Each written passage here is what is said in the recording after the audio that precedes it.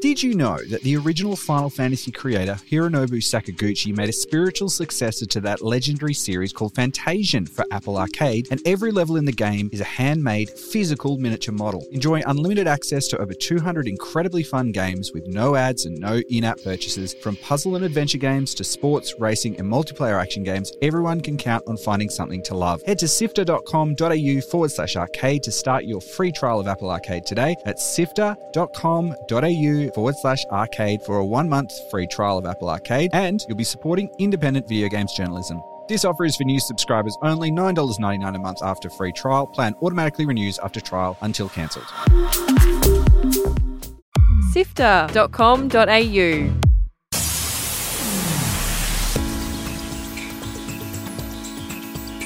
Hello and welcome to Lightmap from Sifter. On Lightmap, we explore what it takes to make video games and interactive media, and we talk about the pieces that bring that all together. It's been an incredible year for video games, and if you've listened to Sifter before, you know we love talking about the sound and the music that I think really elevates an experience from being great to being iconic, incredible.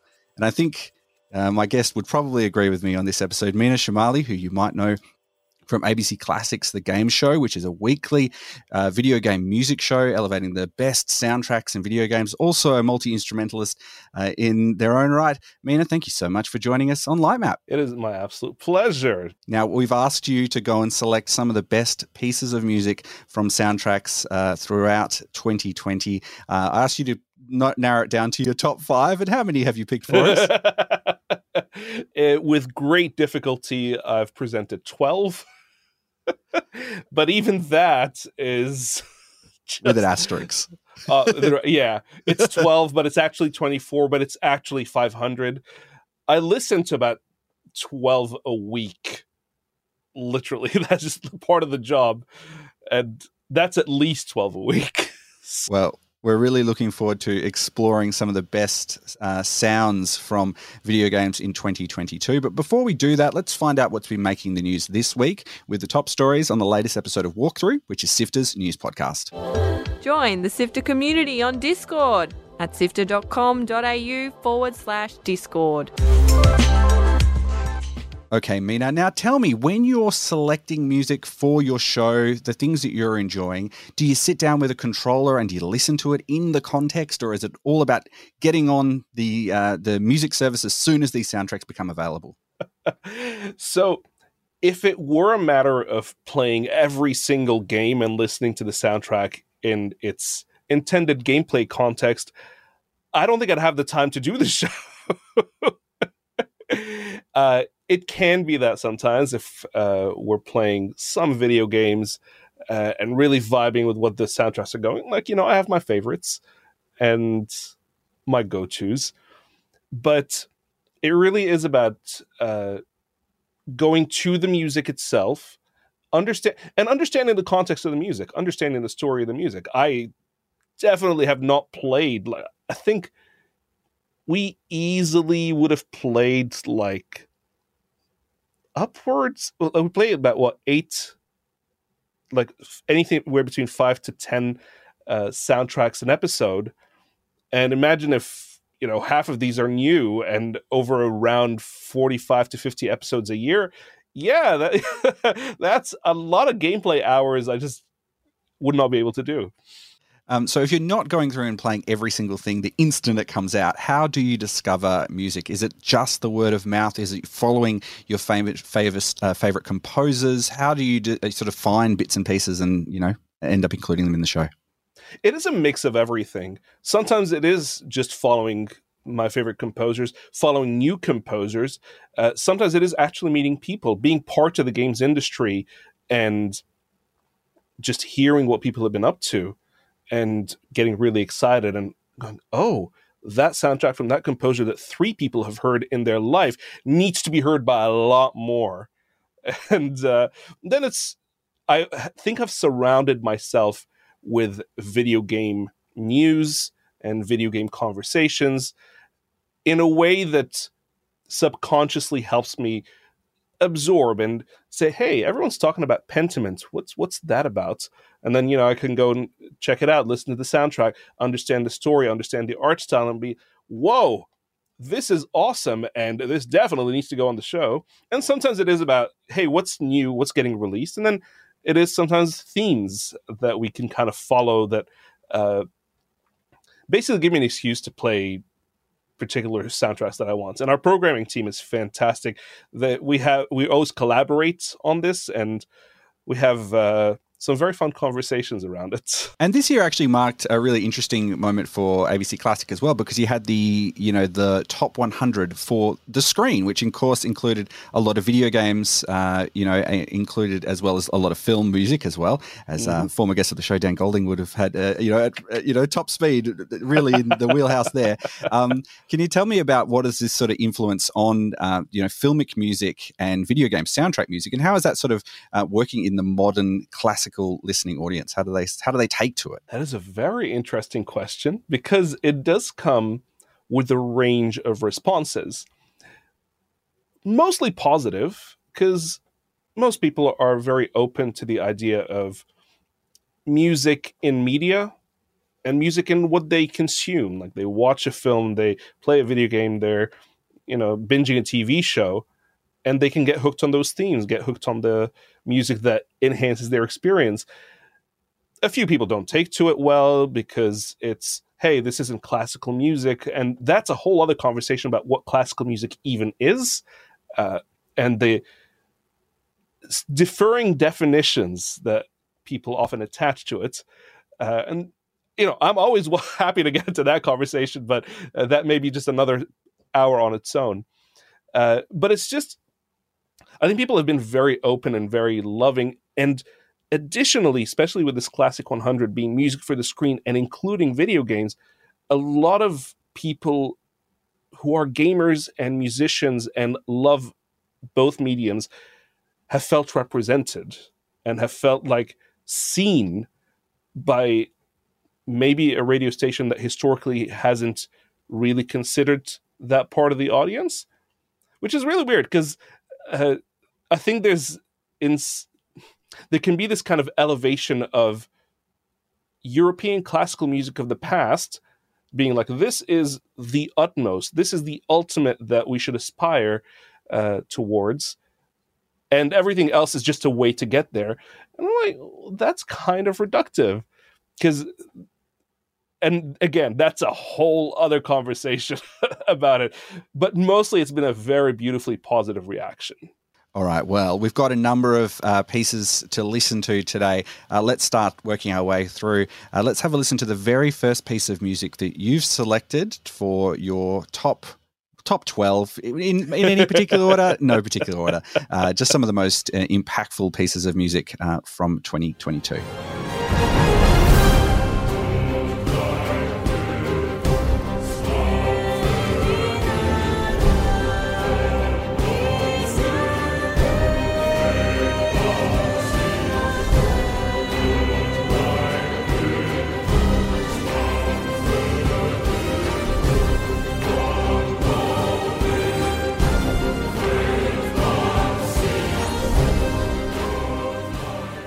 Now, Meena, this is one of two pieces of music you've selected from this game, one that I think people probably really would recognize. Can you tell us what we were listening to there?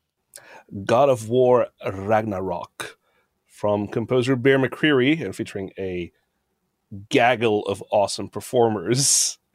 And that's the main theme. And that theme actually kind of wraps together a lot of that narrative as well. Those characters that we would experience in the world of God of War Ragnarok are kind of wrapped into that overarching piece. But you've also selected another one for us to have a listen to as well, which you've really sort of highlighted. And that's sort of featured in that main theme that everyone is aware of and, very, very familiar with. But let's have a listen to another little piece of music. And tell me why this one is really, really important to you. Absolutely.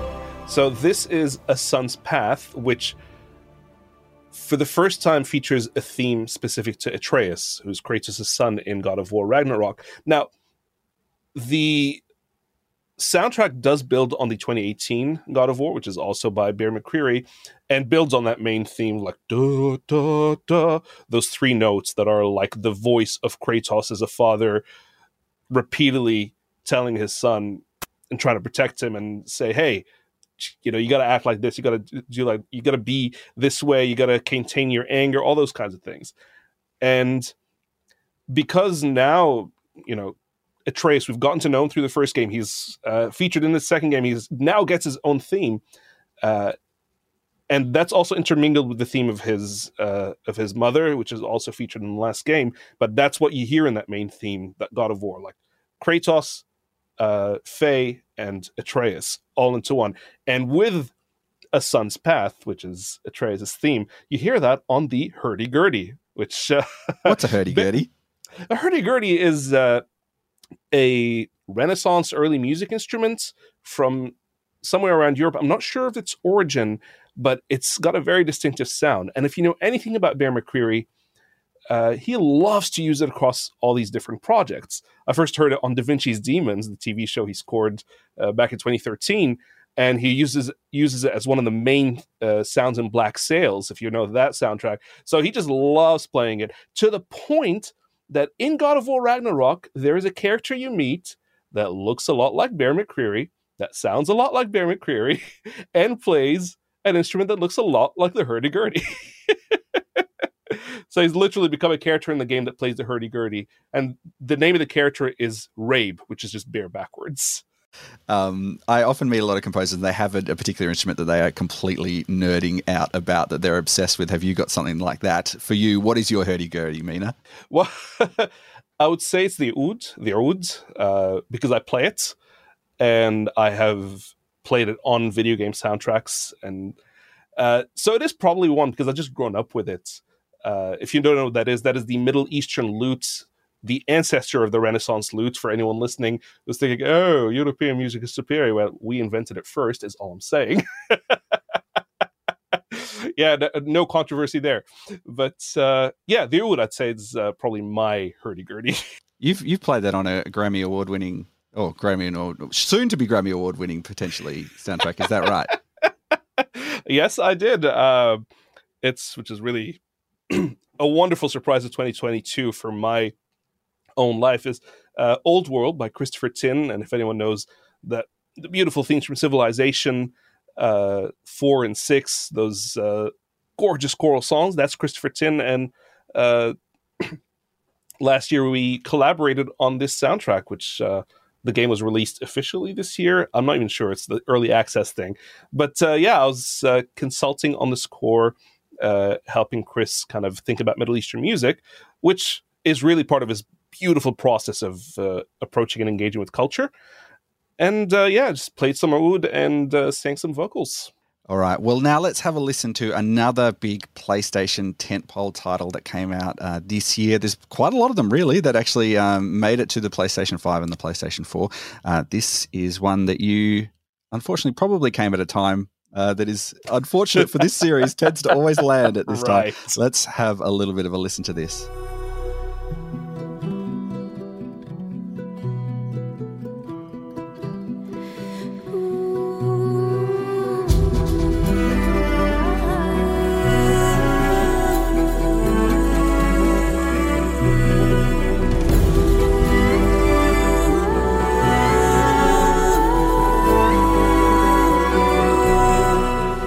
So that is one of the pieces from Horizon Forbidden West. Gorgeous open world game. And it does pick up from, again, similar to God of War, it picks up from Horizon Zero Dawn 5 years ago or 6 years ago when that game was released. And it builds on those themes. But what I love about this piece, and many of the pieces in this soundtrack in particular, is the two vocalists, Julie Elvin, who you hear on the first game and on this game, and Melissa Kaplan, who here narratively represents a new character. And this vocal interplay between the two vocalists kind of represents the narrative interplay between those two characters. And I won't say who they are, because if you haven't played it, it's a beautiful thing to experience. And the other thing is Melissa Kaplan. If you don't recognize her voice, if you've heard that iconic theme from Assassin's Creed, Ezio's Family, those 4 notes, that is the voice of Melissa Kaplan, and she's been on multiple Assassin's Creed's soundtracks. We talked about Forbidden West coming at a time that is, unfortunate for this series, because the games are really good, but they have managed to land right next to some of the biggest, most genre-defining, other entries into that series. But do you think the soundtrack is something that is going to really sort of stick around or elevate itself from this game, which is fantastic in its own right? Absolutely.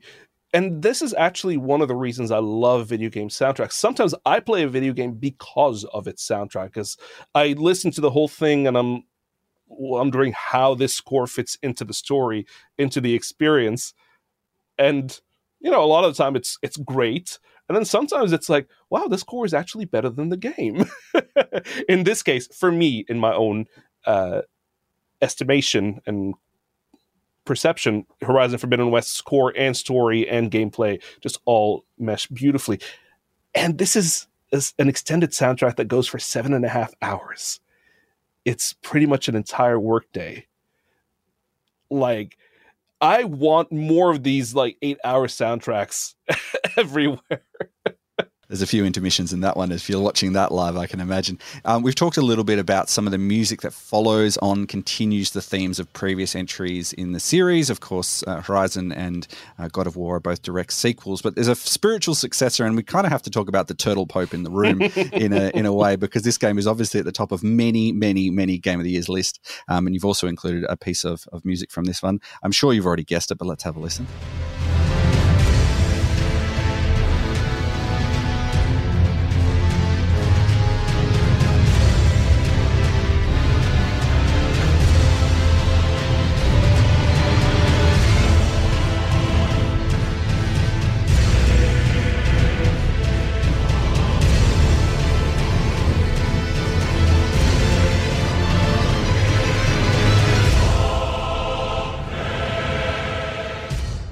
Elden Ring,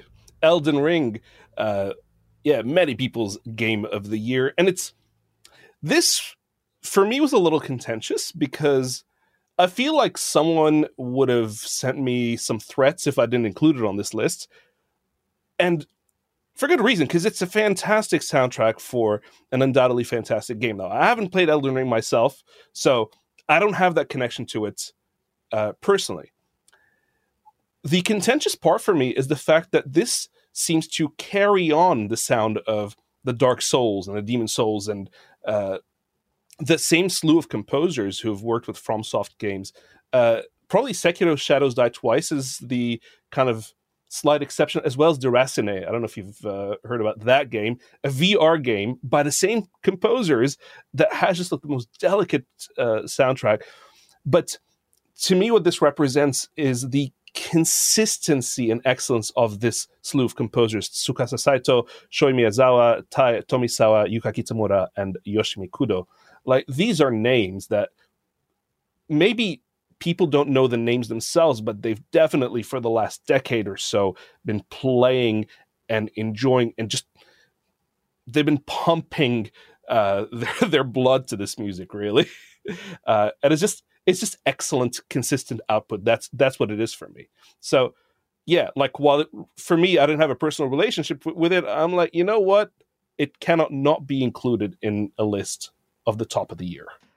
It's these are all pretty grim, really. If you think about the storylines of all of these stories, it's the end of the world, and you've got a few, fleeting moments to try and see if you can turn everything around. Let's change tack a little bit, shall we, Meena? Let's talk about some things that are a little bit cuter, perhaps. Yes. A little bit cozier, perhaps. A little bit more heartfelt. In some respects, one of the ones you've picked is definitely pretty dark on its own. Let's have a listen to the next piece of music that you've selected.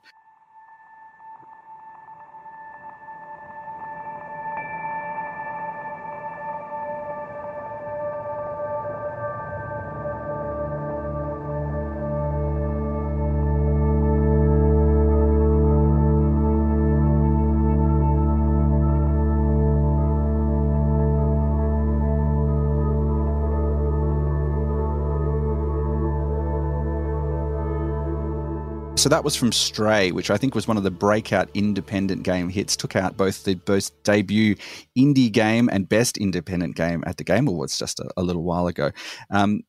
It's a story about a cat. Nominally, normally when I thought I was going to play this game, I thought I was really just going to be a cat. So it's actually more surprising. And you've picked another piece as well, Meena. Can you tell us firstly why have you picked Inside the Wall, which was that first piece that we listened to? I think with Inside the Wall, it introduces you to the game, and it also introduces you to the fact that this music isn't going to be what you expect, because it's kind of electronic, but it's ambient, but it's engaging, because it's very easy. You see a game about a cat, and because we've been trained by years of documentaries or reality TV that animals have cute, plucky sounds. But no, it's about a cat, but this world that you're going to go into isn't about silly, cutesy humor, which there's a lot of great places for that. But Stray is like, no, we're telling you a different story here. And let's contrast this with another piece that you've selected by the same composer from the same soundtrack.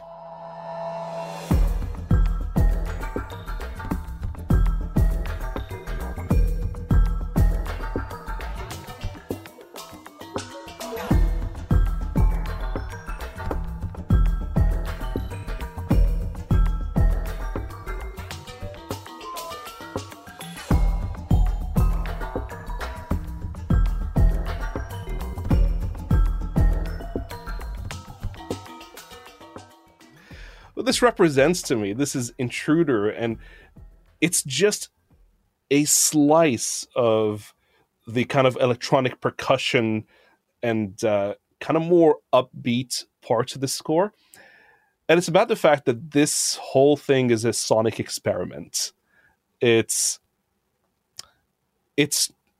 cute, yes, but it also fits into the sci-fi cyberpunk world that you're thrown into, which the game did not need to go this hard. And the score did not need to go this hard, but I was like, yes, you play a cute cat, but what if it felt like you're playing Metal Gear Solid as a cat? You know, sometimes, what if it felt like you're playing Assassin's Creed as a cat? And the composer is Jan van der Kuysen, and it's also, for me, such a great contrast from one of his previous scores, which was also based around animals, Seasons After Fall, which was entirely an acoustic string quartet. So to me, it also represents this composer and the breadth of his experience and just what he's able to create. This is a celebration of one of the best games of the year that I've played, one of the most enticing sounds, and the fact that so many people have been getting into this idea of chill hop and lo-fi and electronics that are sitting in the background, and they don't know that they're listening to synthesizers, these beautiful machines that look complex but create such a gorgeous array of sounds, and that's Stray for me. That's a lovely segue into our next piece of music that you selected, because I think this is going to be a lot of people's chill soundtracks as they're studying. Let's have a listen to an Australian composed piece.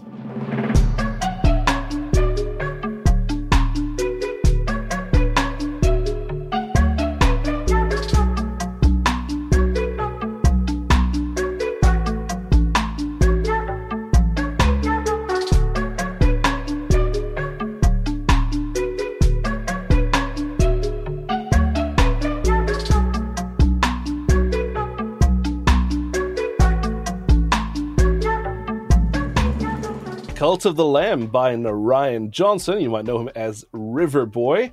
And before he'd done video games, he was doing electronic production and R&B and some kind of poppy things, both as a solo artist and as part of Willow Beats. You might have known him as a producer with Dreaming Now, a great crew. But this thing about Cult of the Lamb being this cute and dark juxtaposition, the way that he kind of approaches it with these electronics and vocal manipulation. There's even a little part in the soundtrack that has his own voice, and I'm like, yes, I love that. Again, like Stray, this is one of those games that did not need to go that hard. Here's a cute lamb. Aw, Lamb is going through a bit of a hard time. Wait, here's much more than you bargained for. And that's what the soundtrack is, because you get this kind of thematic electronic manipulation with some plucky percussion. And then you also get some really kind of dark, brooding things with these kinds of, I don't know if formant is a term known to non-producers or people who aren't into the music production scene, but it's this thing that you can change the way an electronic vowel sounds. It's like, if you've ever heard throat singing, that's basically changing a formant in your voice. It's like, that's literally changing that. And he's like, it's doing versions of that with synthesizers and vocals and somewhere in between. And that just like blows my mind. It's definitely one that has wormed its way into my mind, and I played many, many hours of Cult of the Lamb. And, you know, it wouldn't be the same game if it didn't have that amazing soundtrack behind it. Let's talk about another Australian game. This one is one that is very Australian. You know, Cult of the Lamb was made in Australia, but this is a story, this next piece is from a story that could really only be told by Australians about the Australian experience.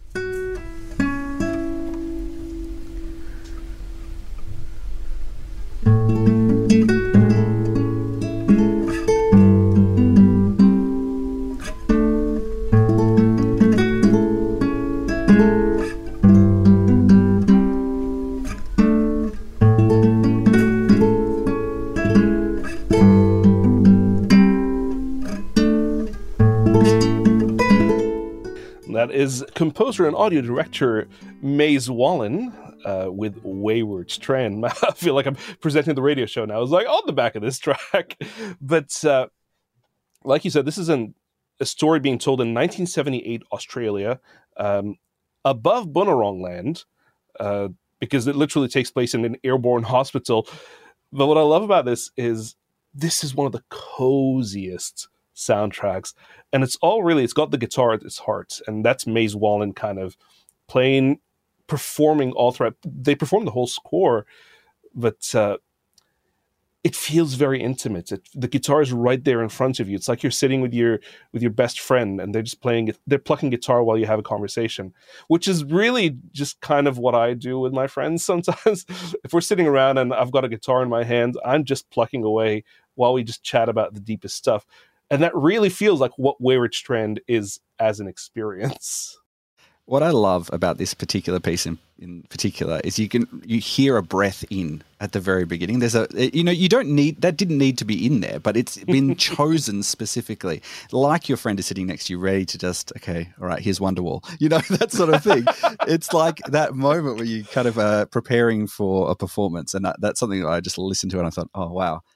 Very small, tiny thing. It's funny though, because in my younger days, it was something I might have critiqued at one point, thinking I was like, oh, why is there a sound of a breath there?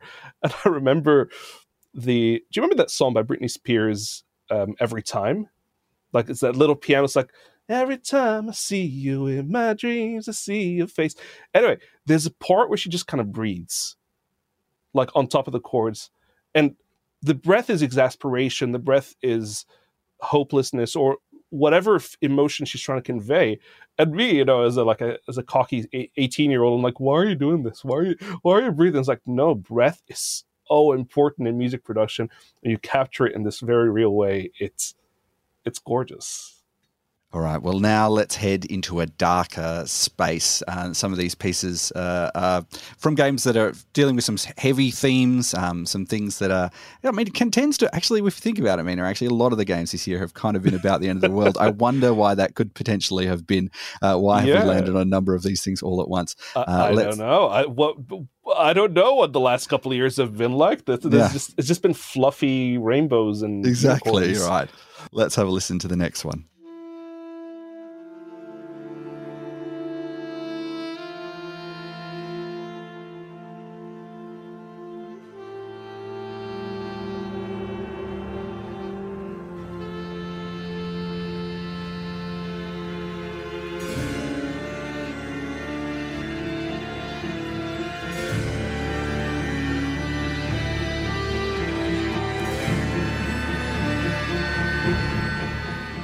So that's music from Immortality.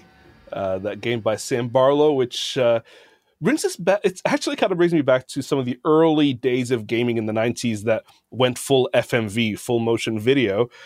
And to know that there's still an avenue for that is actually very viable.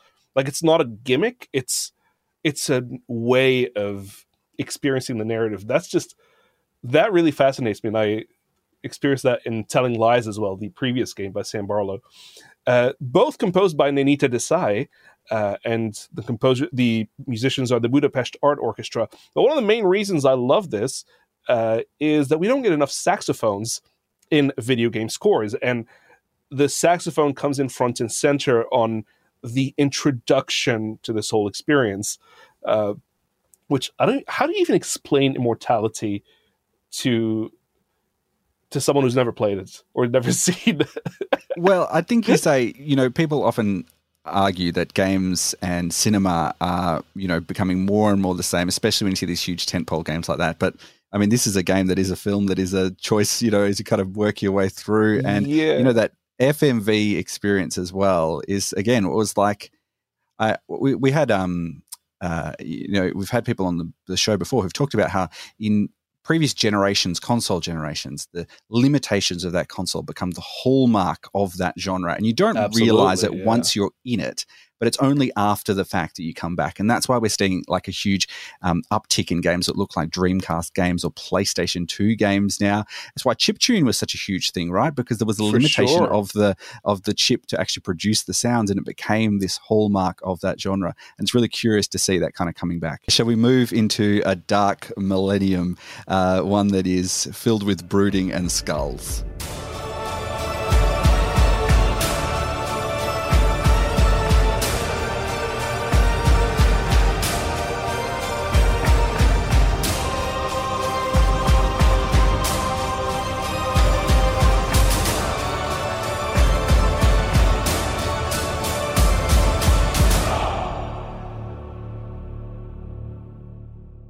So this is Warhammer 40k Darktide, and it's special to me not because I like Warhammer. I've never played Warhammer in my life. It's special to me because of the composer, who's Jesper Kyd. You might know him as a composer of the early Hitman games and the early Assassin's Creed games. He did Borderlands, he did Darksiders 2, sorry, and Freedom Fighters. So many iconic games from my time as a gamer, and he, for me, is the reason I got into video game music to begin with. 16 years old, I'm playing Hitman 2 Silent Assassin, and that Hungarian choir just singing a requiem into my ears, and I'm like, what is this? And it's why I love Hitman, it's why I love video game music, it's why I now work in video game music. It's a big influence. So Jesper Kyd is a big influence. We also share a birthday, which is like complete coincidence. I just wasn't like, oh, this person shares my birthday, let me listen to his music. Absolutely, just came after the fact. But what this soundtrack represents to me is everything that Jesper Kyd does coming together, because it is for me about that electronic side and the acoustic, symphonic, classical, orchestral side coming together. And to me, he's one of the best kind of unifiers of that, just in my own kind of taste. Like, his music comes to my taste. And this kind of, you're hearing a pipe organ, you're hearing the Budapest scoring choir singing on top. And there's, again, a narrative reason for that. And the machines are actually representative, like the synthesizers are representative of these old machines that people hail as mystical figures. So that to me kind of brings me back to some of his earlier work. Not that he ever stopped doing this, but it's like, it kind of reminds me of Freedom Fighters specifically. Freedom Fighters was one of my favorites, still is one of my favorite scores. And this is like, oh, this to me is the soundtrack sequel to Freedom Fighters. So that's, but there's so much in that soundtrack that's just great to experience.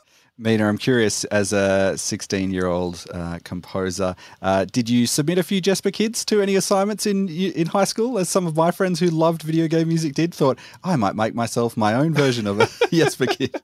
Well, no, because I didn't actually ever do music until university. Like I didn't study it at high school or anything, but I did study music at university, majored in composition, and my honors major research project was entirely 10,000 words dedicated to Assassin's Creed 2.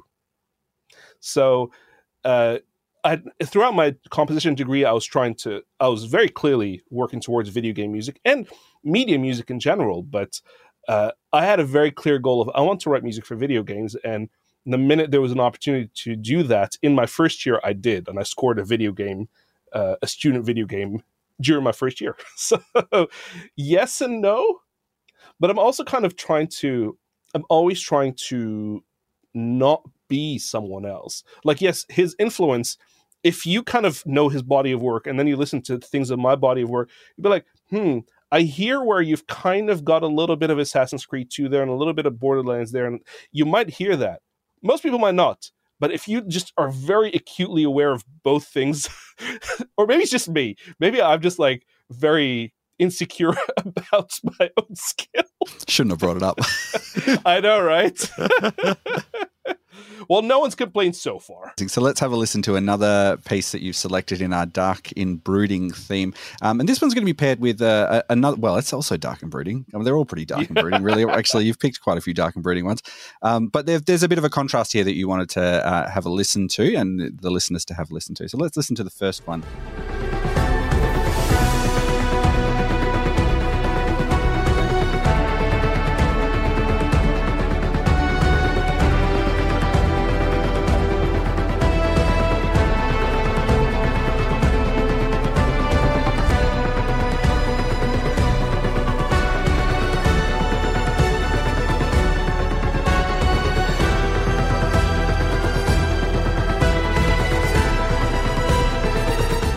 So that is composer Olivier de Rivière with the London Contemporary Orchestra, and that's the theme from Dying Light 2, which came out like right at the beginning of the year. And Olivier, for me, in a similar manner to Jesper Kyd, he's one of those people who can write in classically minded symphonic choral things great and mixes them with electronics beautifully. And to add to this is like Olivier is a very kind of technologically minded composer in the sense of he cares a lot about music systems and how the implementation works within the game and how to make it as dynamic as possible. And he talked a lot about how the parkour in Dying Light 2 would trigger different ideas within the music and different stems. And this title track is called Run, Jump, Fight, which is represented. Run is represented by the strings. Jump is represented by the brass, and fight is represented by the percussion. And he's just detailed all of that so beautifully. It's just the fact, I think, that it's so easy to think of people who write orchestral music as being of one mindset and people who write electronic music to be of a different mindset, whereas a lot of video game composers are of both. And to me, I think Olivier de Rivière personifies two of the best versions and how they come together. He doesn't sacrifice one for the other, and I love that. Well, this is something that couldn't really be any more different, I think. Yes. But we're gonna play it, and then you're gonna tell me how they're interestingly linked.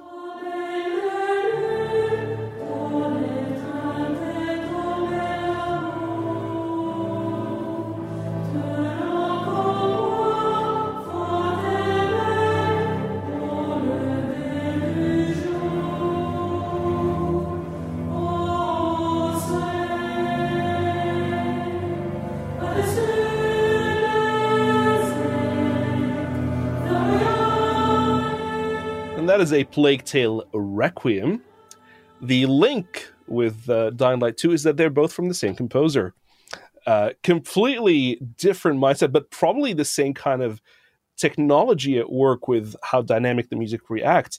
But I love choral music, and I've always loved choral music. And to have this beautiful piece of choral writing throughout the entire soundtrack, with the Estonian Philharmonic Chamber Choir, they're featured throughout. It's the fact that this takes you back to 14th century France in a very kind of visceral way. There's no doubt about where you are, but it's still modern as hell. And I love things that are... How so? What do you mean exactly by that? I feel like there's an aesthetic. Like, if you watch a historical TV show that feels modern, like, it's a lot of it comes down to maybe the way the presentation, the way it's shot, the way it's lit, the way it sounds, and definitely in the score. So something like Black Sails is the golden age of piracy, but told in a very kind of modern way, and with a very modern score, even though it features instruments from way back then. It's this kind of modern aesthetic to an ancient art. And that really is like what video games can do beautifully. As an experience, take you back to a time gone to a century past, and really make you feel like you're there right now as you are. It's such a beautiful bridge. Speaking of those bridges, I know you really love it when people nerd out about the choice of instrumentation, the things that they're using to put their pieces together, especially when they're using that as part of the character of a video game. Let's have a listen to this next piece.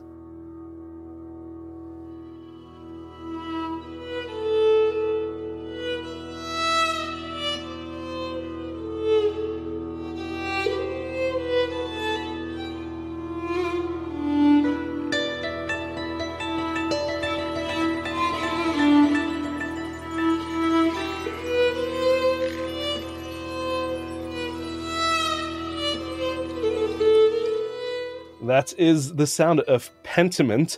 It is not, as it may sound, something that was written in the 15th to 16th century. It is something written or released in 2022 by a modern medieval band called Alchemy, which is just ridiculous. It's just like I love musicians that are dedicated to historical practice, but are not afraid of experimentation. And during my time at university, when I was studying, we often got a lot of instrumentalists who specialized in a particular instrument, and there was a lot of encouraging of experimentation. So they do these like kind of super weird things, and very decidedly weird, just to really push an instrument and its sound and its practice as far as it can go. And to see how that comes into literally video games that people play every day. To be like, this is something that is explored in contemporary classical music practice or contemporary music practice that branches out of classical tradition and canon, and just to be brought to this limelight in a very accessible way. And accessible here does not mean dumbed down. It's like, we're not dumbing down music for the plebeians to be able to... No, it's none of that nonsense, because this is elitist crap that has to go. And I work at a classical station. I have heard my fair share of people who respond to musical choices and like, oh, but you can't do this, you can't do that. It's like, well, if we explore where your elitism comes from, that's again, that's a whole other conversation. This might be the last podcast I ever do, because I might get fired after this. I think what you would say about Pentiment as a game is that it is just packed with attention to detail in every single aspect of it. And I found it really interesting as well. Whenever you're playing something or when you're experiencing a piece of media, your own context comes to whatever you're, taking part in, right? And so for someone who grew up in quite a, Catholic religious upbringing throughout my high school, I found a lot of that stuff built into this game. And I'm curious, as, different people have got different understandings of the understanding of faith and all of that sort of thing as you go through, what they bring to it. And of course, listening to the music as well, understanding the instrumentation there. Yeah, beautiful example of just taking it to the absolute highest degree of attention to detail. It's one of my, I think, sleeper hits of the year, I think. Absolutely. Mine too, at least musically. I still haven't played the game, but just from what I've seen and from the historical research and from just conversations with Josh Sawyer, the kind of detail that goes into it is ridiculous. It's art and history come to life in front of you, and the music is a perfect encapsulation of that. And now let's talk about another example as well, which has used some very time-specific fits within the chronology of when the game is set. Let's have a listen to our final piece of music for this episode, our 2022 look back at the best pieces of music from this year.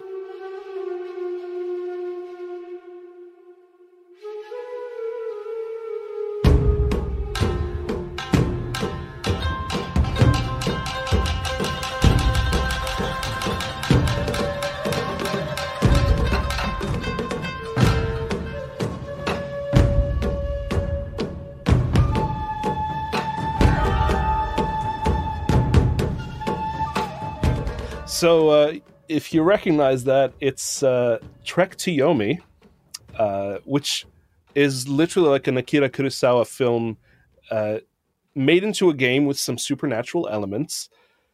But what I love about this is the composers are Cody Matthew Johnson and Yoko Honda. They worked with what is known as a gagaku orchestra, which is a very traditional Japanese ensemble.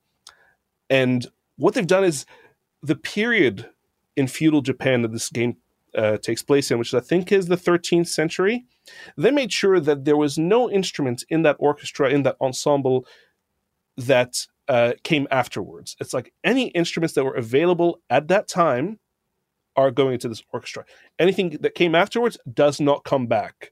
So even some particular instruments that might be more familiar to people, you might be wondering, this doesn't sound like all the Japanese music I've heard before. It's because this is very strictly historically sourced. And when you're dealing with a traditional ensemble, there's so much beautiful knowledge that goes into it. So not only are you experiencing a Kurosawa film with its authentic cinematography and visual language, you're experiencing a version of what Japan might have sounded like musically in that time, and just a slice, because that's not a monolith. But I love that attention to detail as well, and just how nerdy they got into that is just brilliant. What role does this sort of stuff, very particularly choosing to recreate some of the music from that era, how does that fit into the sort of historical preservation of these things? Because it can be very common across the world where we lose access to culture because it doesn't get maintained. Is this an important step, you think, in continuing this sort of tradition on? I think so, because if you think about how, for example, if most people think of samurai, what does the mind immediately go to if you're not a historian? It probably goes to Kurosawa films. Probably goes to samurai cinema. And in the same way, video games are simply another medium with which these stories get told and communicated and, I suppose, created with.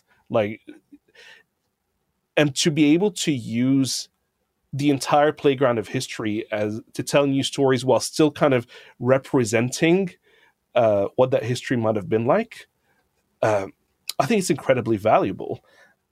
And it's because I think growing up, it was easy to think the future will have zero hallmarks of the past. The future is all about silver jumpsuits and flying cars and whatnot. It's the Jetsons, basically. But the more I grew up, the more I realized, no, the future is about as much looking at the past and understanding it and recontextualizing it in a modern context as it is about advancing and going beyond it. And tradition, I read this thing, someone had said, and this could be completely misattributed, so I don't know if this is true or not, but I liked the sentiment of it. Tradition isn't about worshipping ashes, it's about keeping the flame alive. And there is flame to be kept alive and to be enjoyed, because we keep telling some of the same stories over and over. We keep telling some of the same fairy tales over and over. We tell the same legends over and over. Imagine a whole slew of people from this generation who now have an insight into Greek and Norse mythology because of God of War, who have some more knowledge of Renaissance Italy or ancient Greece because of Assassin's Creed. It's all these things that maybe are a push or an inspiration to look into this history and understand it a little more. It's a point of access. And that's why I love video games. Well, that was our look into the past of 2022, some of the most amazing pieces of music. Of course, these are just the very surface of what you can listen to. If you want to find out more about different bits and pieces of music, video game soundtracks every single week, Meena, there's a pretty good place for people to go to if they want to go listen to the best soundtracks that are around. There is indeed the game show on ABC Classic, presented by some guy, this guy, apparently. And every Friday at 3 p.m. AEGT, but also the episodes are available online to stream on demand for like a month afterwards, which is just beautiful. And they're not geo-locked, so anyone around the world can listen back. And I love that.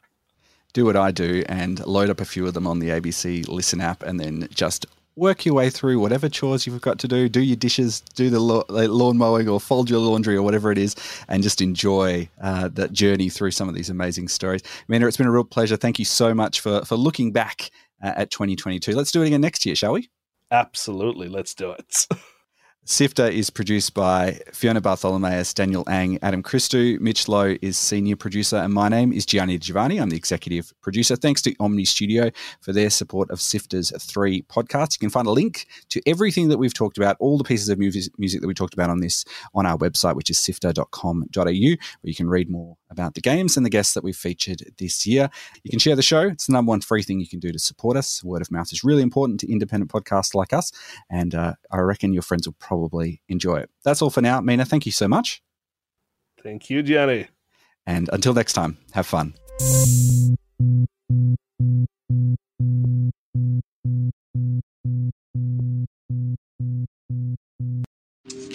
If you're in the market for a super addictive puzzle game, you have to check out Mini Motorways on Apple Arcade. It's a city planning strategy puzzler with an incredibly satisfying gameplay loop. Enjoy unlimited access to over 200 incredibly fun games with no ads and no in-app purchases.